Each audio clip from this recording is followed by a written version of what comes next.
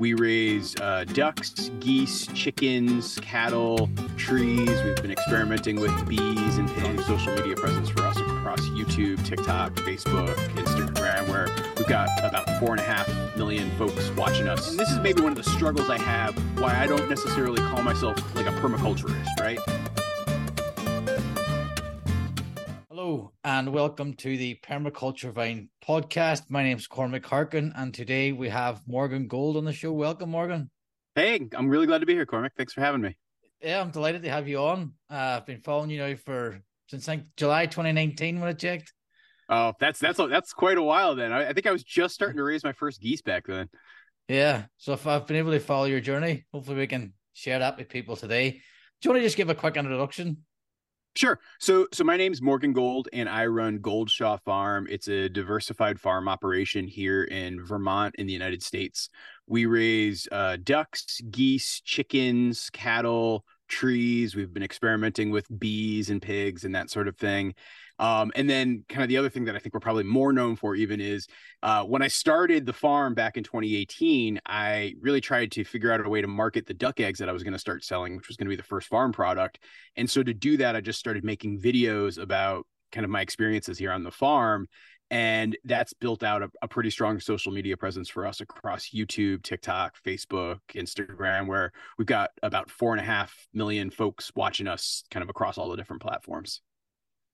Wow, that's a lot of people, a lot of eyes. Especially for our tiny little farm, yes. So this podcast is basically about permaculture and basically following people. How can we show examples for people working in permaculture? And do you want to just tell you how permaculture has influenced your farm?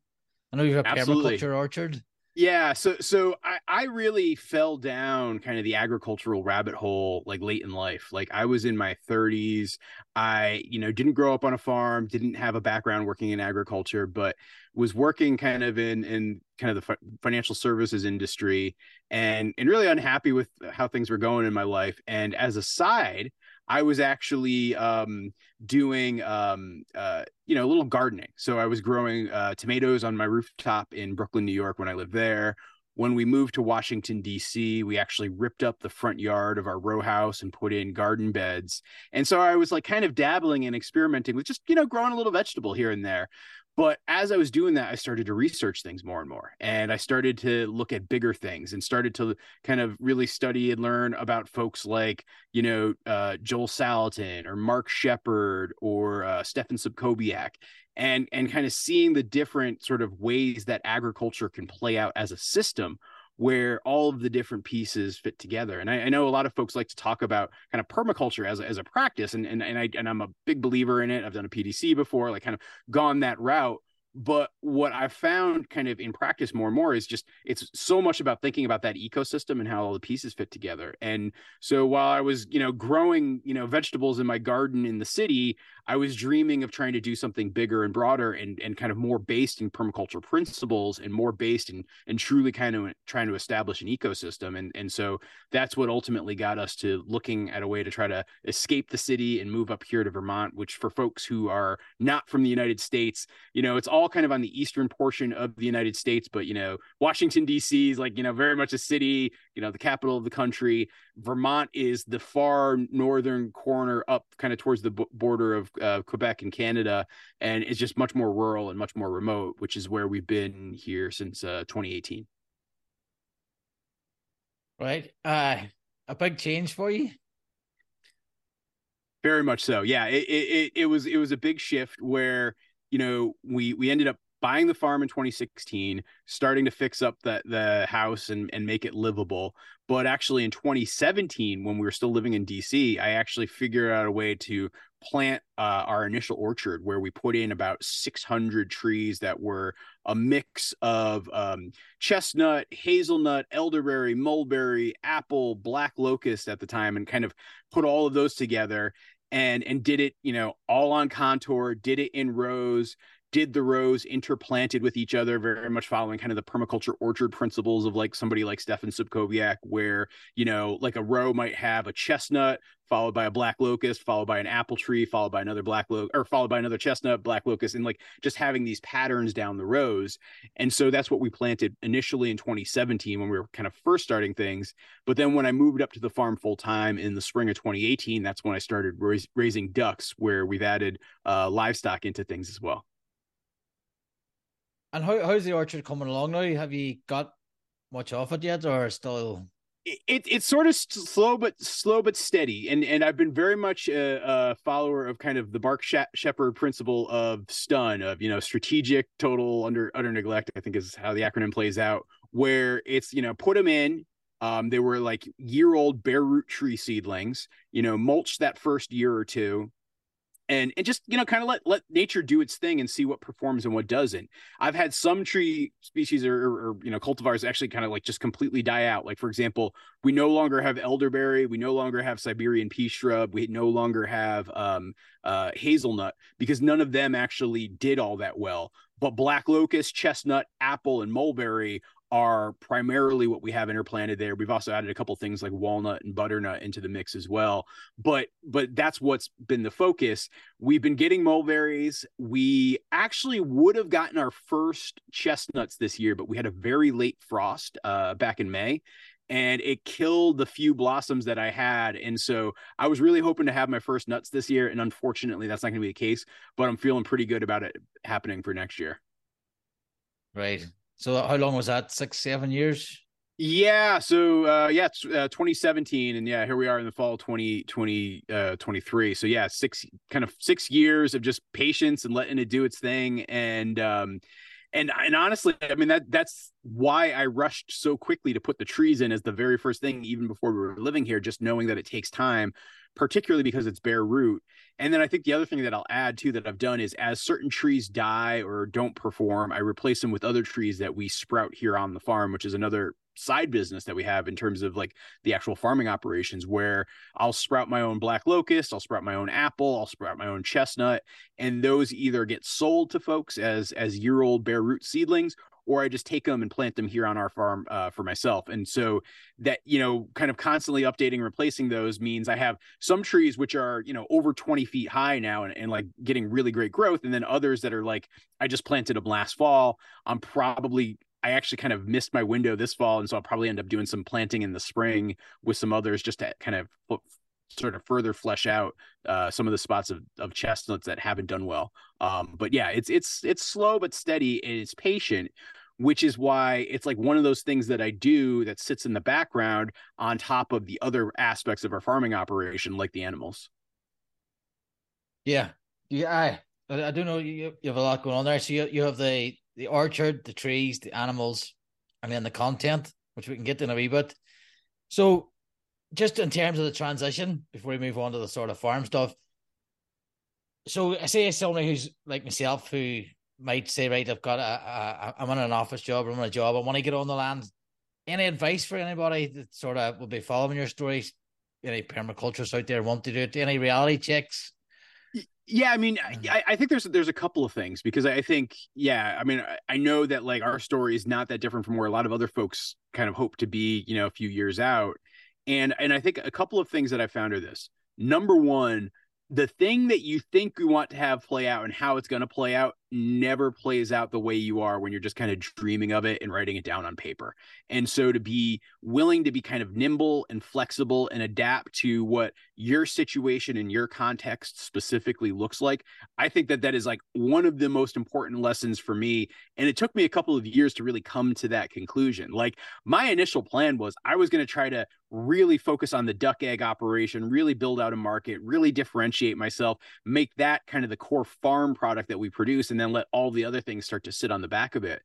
The challenge I found is there really just wasn't a market for it. There really wasn't people who wanted to pay a premium for it.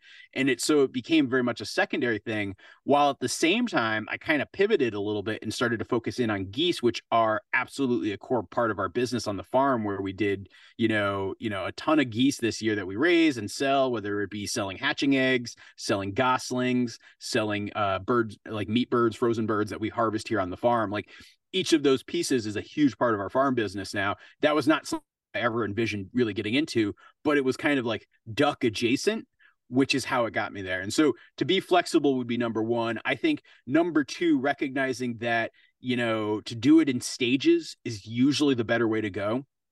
Like I've seen a couple of folks where they're like, okay, I've got enough money saved. I've got a nest egg. I'm going to go do it all next year. I'm quitting my job. This is how I'm going to earn my living. I need to earn this much in year one. I need to do this. I need to do that. And like folks make these plans. Those plans don't create enough wiggle room for kind of that process that I described in kind of the first consideration, but it also doesn't give enough wiggle room for you to really find and build a market. And it puts almost undue stress on yourself. And so to be able to find ways to step into it versus leap into it, I think is super, super important. So can you find ways to have it be a side hustle while you still work your day job? Can you find ways to maybe switch jobs? Like that was something I did. So I quit the job I had in Washington, D.C. when I moved here to Vermont.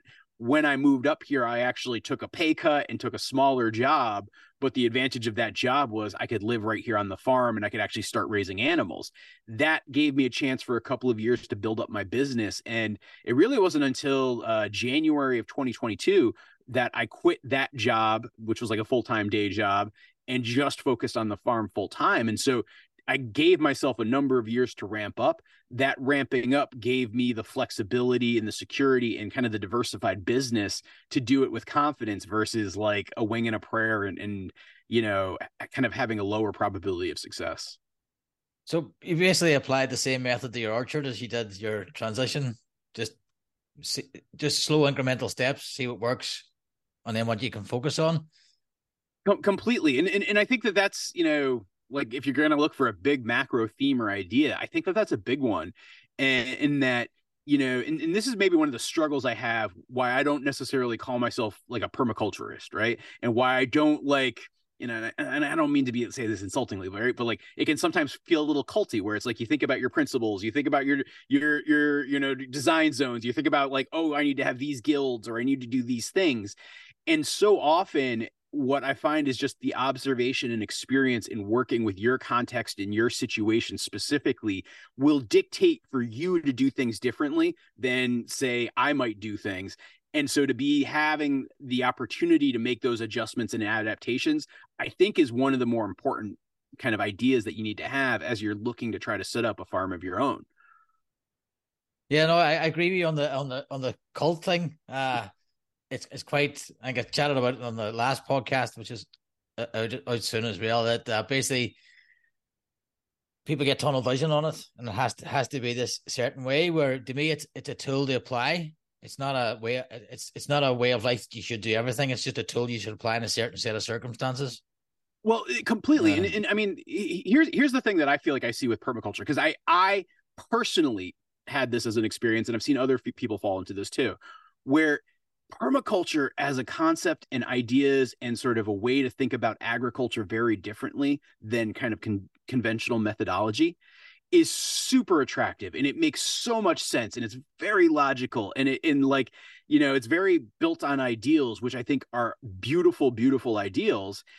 I think it's recognizing though that when you go from that idea of sort of doing it at a very, very small scale to trying to be a practitioner at, say, a smaller but more medium-sized scale, you start to have to kind of make these trade-offs, and then to try to throw the layer of making a profitable business on top of it, you have other trade-offs you need to make as well. And so to be able to use those concepts, to be able to strive towards those ideals, I think are like, it's critically important, but also recognizing that if you're too dogmatic, you will fail. I think that's the thing that I wish I could see more folks coming to that conclusion. Yeah, a lot of I'm going to start a website. Somebody's probably taken this, but this isn't permaculture. That's not permaculture.com. And just put all the examples of people telling me that's not.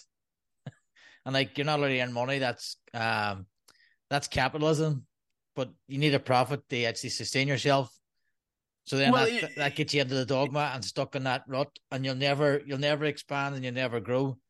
Completely. Like you can have all the kind of socialist principles versus capitalist principles debates and discussions you want, but like for the context that I live in here in the United States, we have the system that we have, and sure, there's things that can help evolve that.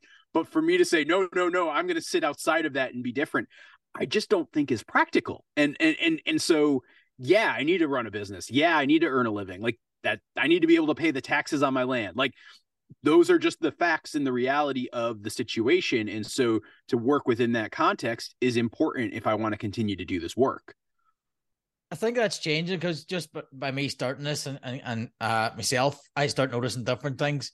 So I know PINA, the Permaculture Institute of North America, they're starting to promote more entrepreneurship, more business. They try and get away from that. What was the sort of the cultish type of dogma views, which is, I think, is really encouraging. And there's a lot more stuff coming out now, like Sarah, we've had on Think Like a Tree. How do you run your business? And it is business focused, not entrepreneurial, what I think is great. And it certainly gives me hope that I could get a full-time income. My background as a designer, I'm still working part-time, so I've got one foot out the door. Well, and I think that's good, because to like be able to sort of start to see that, I think is important. I think the other thing that's really important, like just, hearing you say, hey, I'm a designer, like I think to be able to take your previous job skills and work skills, if you're trying to transition, a lot of people will almost forsake some of those things when, it's like you kind of work with the advantages that you have. And I'm not sure if you're familiar with this, but here in the United States, like when I was a kid, there was a computer game called Oregon Trail. And the game was about, you'd like be a kind of pioneer going westward in the United States, like in the 1800s.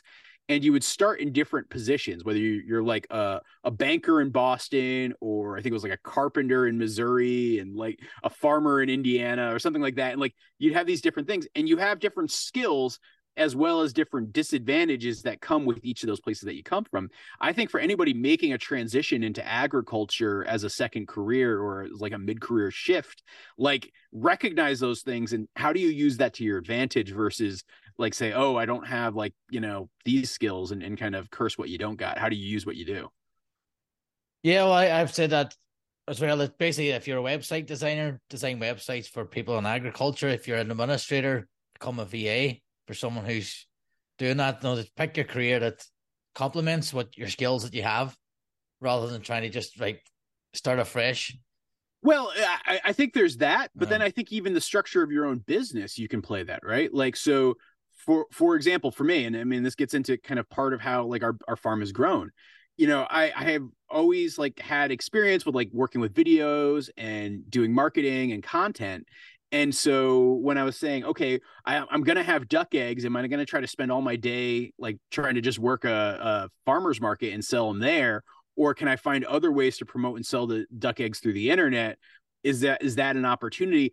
That's where I took like kind of my traditional skills and was able to apply it. And so it makes my farm look very different than most other farms, but I still believe it's better to be different than be better. And so, I think that's how it can play out. And so it's not even just that. It's like, how do you think about the design of your farm? How do you think about using a strong design aesthetic to kind of the products you produce and how you put those out? Like, I think there's other ways to do it than just taking like a job that has like a connection to agriculture, but you're still doing the same thing. There's almost a deeper way to say, how do you apply those core skills that you have as a designer to agriculture, to a farm business? Like, I think that there's actually even more opportunity for innovation as folks start to do that. So you mentioned that you had a PDC. Did you do that before you came out? Or before you were still in Washington? Yeah, it was like 2015, 2016, yeah. And what I always ask, what format did that take? Was it online or in person? It was an online course, yeah. Like and basically went kind of through it and just got to kind of soak up everything. And just it was nice because it served as a good like base and background of information, given that I had like zero agricultural roots. And I think a lot of folks will go down this. I mean, I'm sure folks even listening to this podcast are maybe in this stage as we speak, where it's like when you start to first get interested, you go down this research rabbit hole where you start to read certain books, where you start to listen to certain podcasts, where you start to watch certain videos on YouTube. And kind of like each of those pieces, as you get deeper into it, like helps feed out and fill out kind of your knowledge base. And then you start to kind of build out and kind of form your own perspective. And for me, yeah, that PDC really helped as an initial wave of getting some understanding. I know your current operations, you have again multiple income streams from just your own farm stuff as well, which you've Yep. developed. Yeah, so in terms of like the income streams we have for the farm, as I mentioned earlier, trees are actually one where we sell tree seedlings. Maybe eventually we'll do tree crops, but we're not at that stage of development yet. Two, we do a lot with geese for basically, either breeding, selling live animals, or selling meat birds. And so that's a big part of it. And we have kind of like a full, we don't bring geese onto our farm at this point, other than like occasionally for genetic diversity. We don't like, when I did my first year of raising meat geese, I bought a bunch of goslings from a hatchery, and that's how I raised them out. Now everything that we sell as a meat goose is actually hatched here on farm from our breeding flock.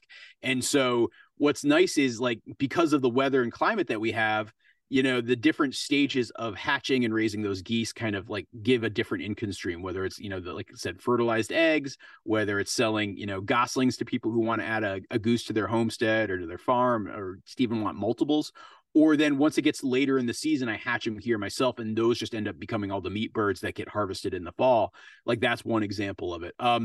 We also do beef, and we raise cattle, and that's a newer thing that we've been doing since late 2021 and still getting up to scale. We did our first steer last year. We're going to have another steer next year. Then we're going to actually start to get into a rhythm where we're going to probably have a couple of steers each year that we're harvesting for beef.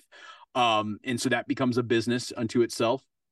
And then we used to do duck eggs for hatching as well as for eating. I've actually phased it out because it's just the work and effort required wasn't meeting kind of the threshold from a profitability standpoint. And so I phased that out.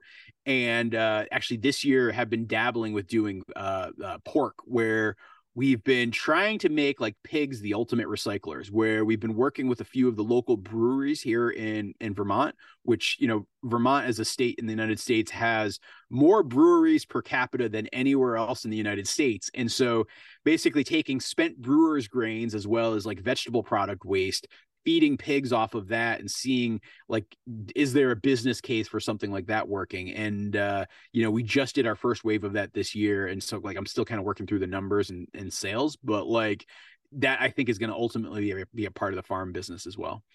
So it's like, yeah, kind of each of these pieces kind of coming as kind of a bigger part of the picture for us.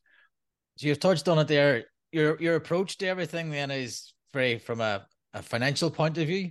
You weigh all these things before you add something to the farm. You've already thought this out and weighed it out. Well, yeah. So I mean, it's not to say that everything fits into that mold. Like, we have bees on our farm, and I have bees for two reasons. One, I think they're really good for the ecosystem of the farm, but then two, we get some honey. We produce maple syrup here on our farm, not at scale, but it provides us all of our kind of sweetener for the year. We have like a kitchen garden where, probably about 80% of our diet is coming from the farm in the warmer months, and, probably about still, 60% in the colder months. And like, that's just for us. We're not doing that commercially. And so there's certain things that we do at what I'll call like a homestead scale, which those would be examples. But then other parts of it, like, this is what I see as the distinction between a farm and a homestead, right? Or a small holding for folks in the UK, where if like I'm thinking about it as a business, that to me makes it the farm. If I'm just thinking about producing food and then, eating it or maybe sharing it with some friends and neighbors or relatives, it feels like it's much more of a homestead scale. And so there's different parts of our operation here that fall into those two different categories. But I try to apply that like profitability mindset to it. My background is in business. My background is in running businesses. And so if I'm not doing that and being true to that in terms of how I'm thinking about my farming operation, I feel like I'm missing something there. Yep. And then you have the other side and the third side and the content business. Yes, that's which to be 100% transparent is absolutely the largest part. And like I would not probably be full time still even at this stage if it wasn't for that piece. But that piece has made it so that, yeah, I can just make either making content about our farm or running the farm be like what I do every day full time. And so I feel super, super lucky with that. But I think it's also important that you got to like keep saying that, because when folks see our videos on the internet and they're like, wow, this guy's able to do all this with like a handful of cattle and, a bunch of geese in the summer, and that seems crazy. I want to do that too. It's like, yeah, but you got to recognize there's a more complex picture in the mix. And I think for a lot of folks who have small farms right now, more and more they're finding that there needs to be some form of agro-tourism falling into their farm's business strategy. And so I consider like content, like the videos I produce on and put them on social media as a form of that, where I'll make videos, I'll put it up on, for example, YouTube.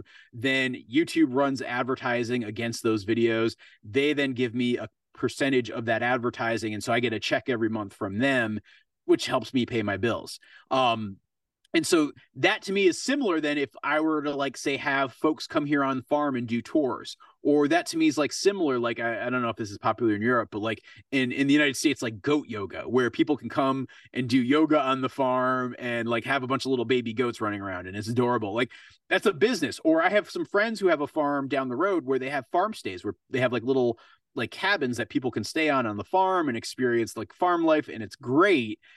I don't do those things because I can make my agro-tourism fall in the form of social media content. But I think most small farms that I know that are successful small farms have some sort of element of that at play these days. Yeah, I think I heard somebody say to me before, like basically in one of these conference things, that basically if YouTube's not sending you a check every month, that you should basically, everybody who's doing anything YouTube should be sending them a check. So they should be on YouTube. It's like I think Gary Vaynerchuk says everybody should be a content agency, basically putting stuff out all the time.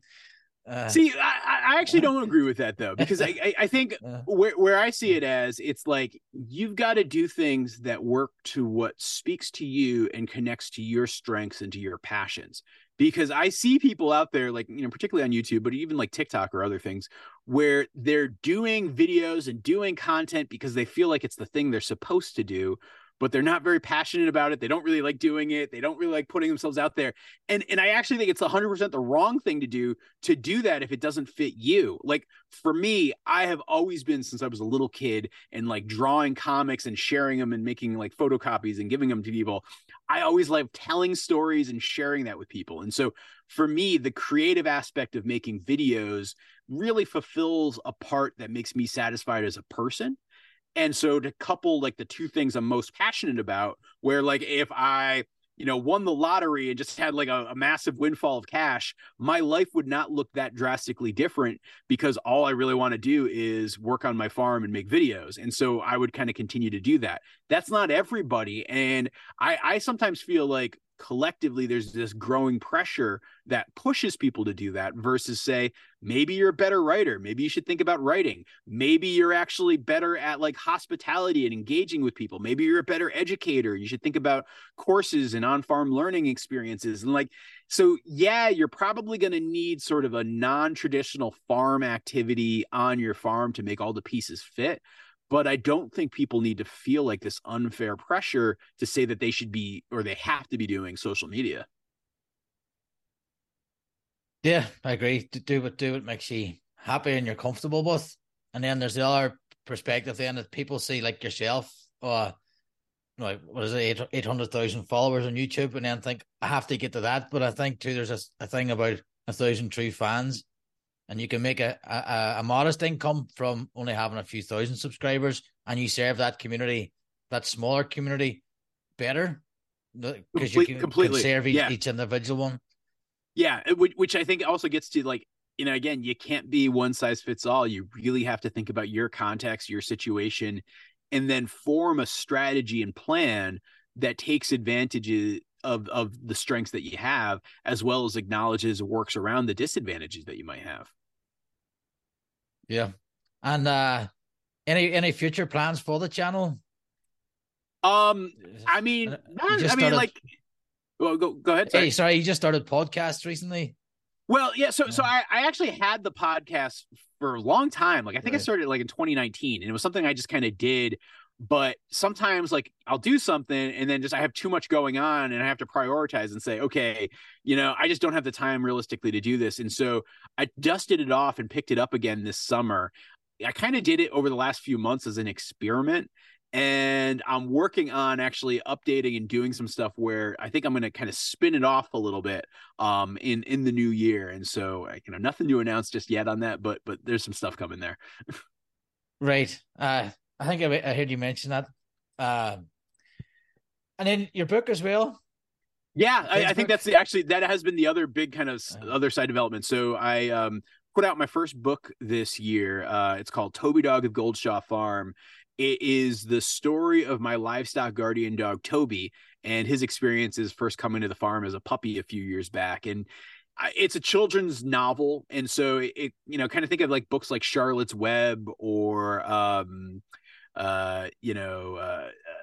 like gosh, I'm trying to think of another good example that's more European based, and I can't, so I apologize. But like, it really is an animal story with a lot of like interesting, quirky characters in the form of the animals here on our farm, as well as some of the wild animals and how all of they interact. And so that came out in September. It's available, pretty much on Amazon, Audible. There's an audio version where like I read it and I have some actors doing it. But I'm actually in the process right now this winter, now that I have more time on my schedule, of actually writing a sequel to it. And so that'll probably, if I can keep going at the rate I'm going at, that'll be something I probably put out towards the end of 2024.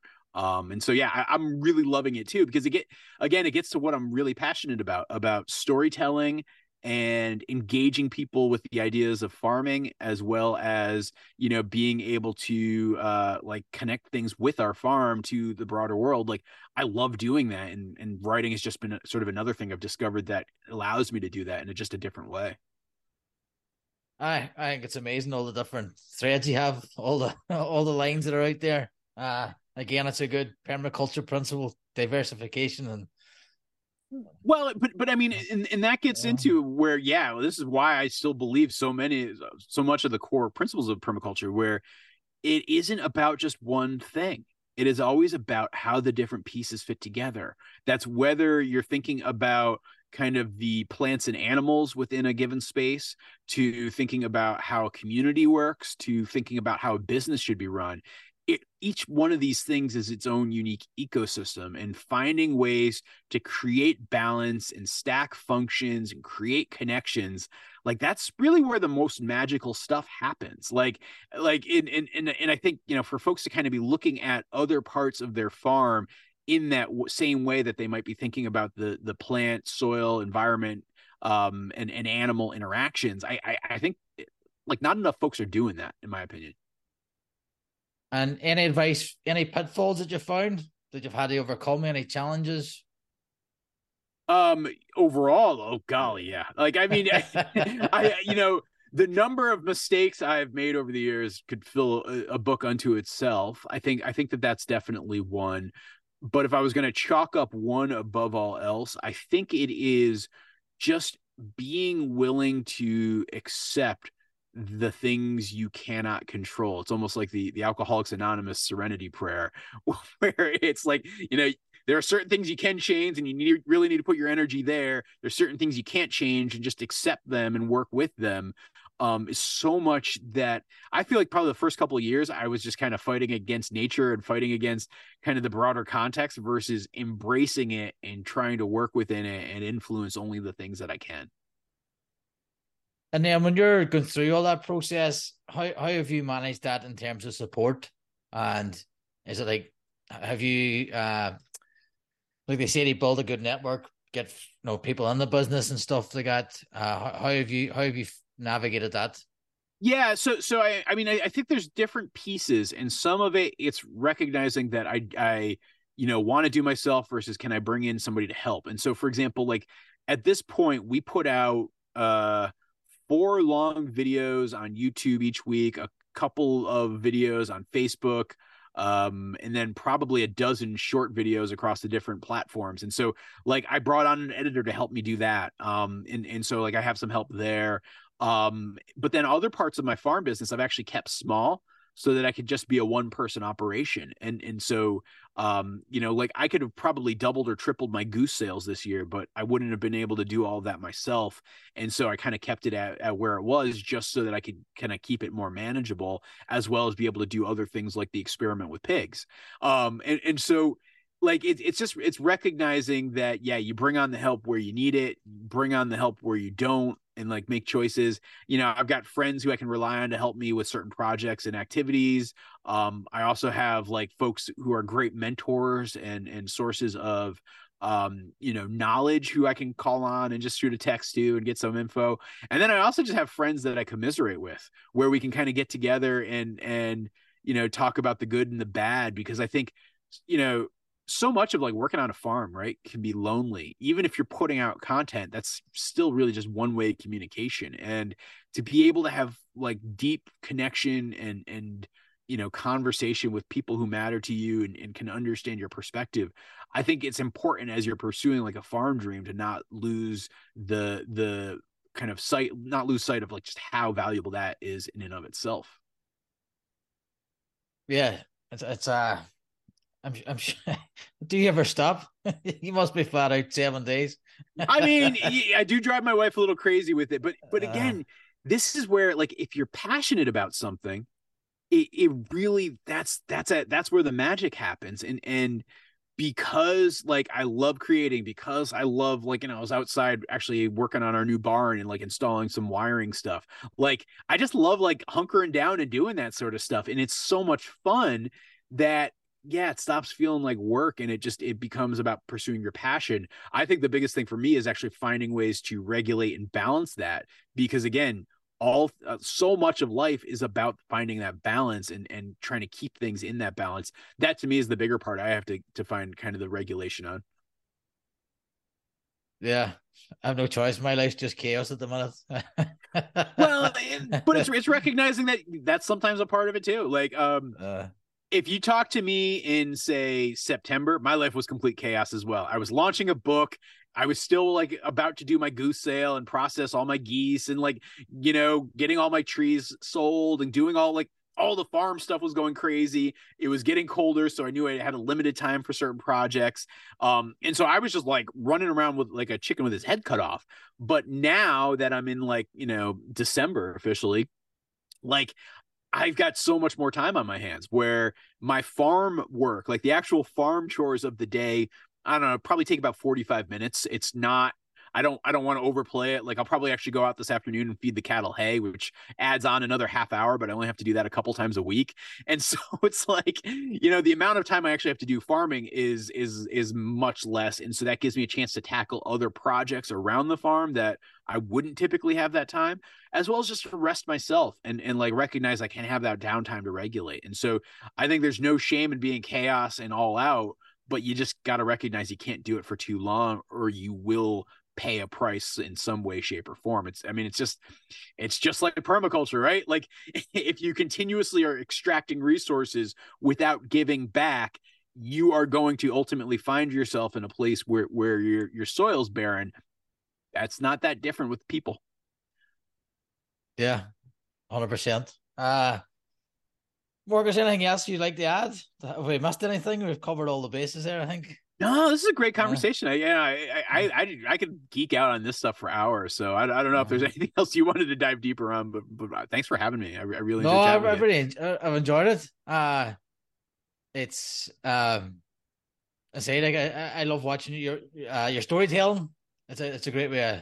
I always enjoy them, and the examples you gave today are great. I'm going through a transition myself. I'm trying to get into that full time, but I don't want to be a farmer either.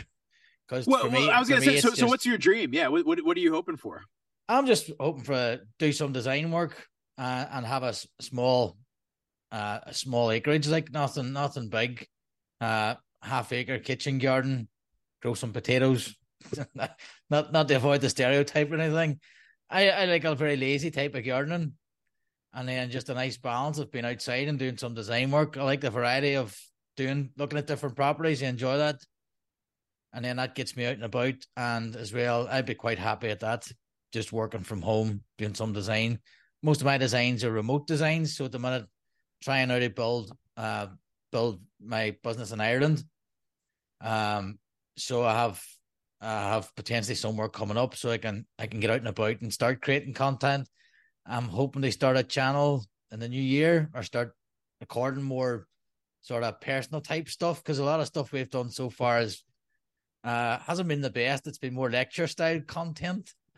But then again, it's just finding our feet, and it's getting that confidence. And I think now this is episode 36, I think it's 37, 38.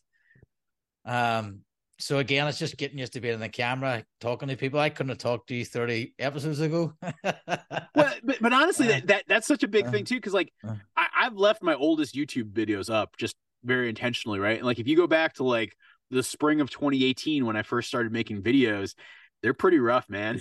Like and very awkward. And I think that's a big part of it, where the more you do it, just the practice and the experience and like getting through it and doing it over and over again and learning and evolving, there's just so much value in that exercise alone, which always feels so uncomfortable initially. But if you don't go through that discomfort initially, you're never going to ever do it. I mean, like it's just a reality. It's part of the game.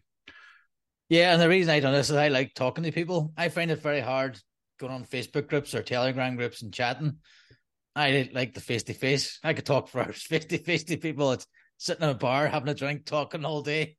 Well, but that's exactly what I was saying earlier, where it's like, if the more you can play to your strengths and the more that you can do what you feel most comfortable with and what you do best and make that a part of your strategy, the better off you're going to be, versus trying to say, oh, well, I got to go, make vlogs about, this or that. Like if having good, meaningful conversation is like where you are, and yeah, you're a great conversationalist, then get into it and like find ways to like take advantage of that skill and strength. Yeah. And you say you have to put on the reps. That's what I learned. You might want to do something, but not be comfortable. And I still have a long way to go yet, but I'm enjoying myself. I'm enjoying meeting different people, hearing different stories, and then bringing them examples to other people. I enjoy it. That's awesome. No, I mean, it's really great to hear. Yeah. So hopefully the channel now will be more focused on just me. I'm going to do 5 videos, see how I get on. And again, if I don't like it, I'll just leave them up there. Well, I mean, that's just it. Like you can do it, and then you can like. There's no rule that you can't stop. Like even like, I think so many people get in their own head like, oh, I can't stop now because people will be disappointed. Like, no, just if you're not getting value from it, you're not seeing value or enjoyment or anything from it, then yeah, just let it go. There's other ways to spend your time and energy. I'm the type of person, if I go into a movie theater and after 10 minutes I'm not enjoying it, I walk out. There you go. Some people will sit there because I'm here and I'll watch it and then come out and go, that's rubbish. Whereas I just go, nah, I'm away. Morgan, thank you very much. Absolutely. It's been a pleasure. And Goldshaw Farm on YouTube, and I'll leave your links in the description. Awesome. It's been great having you. Thanks for having me, Cormac. Great chatting with you.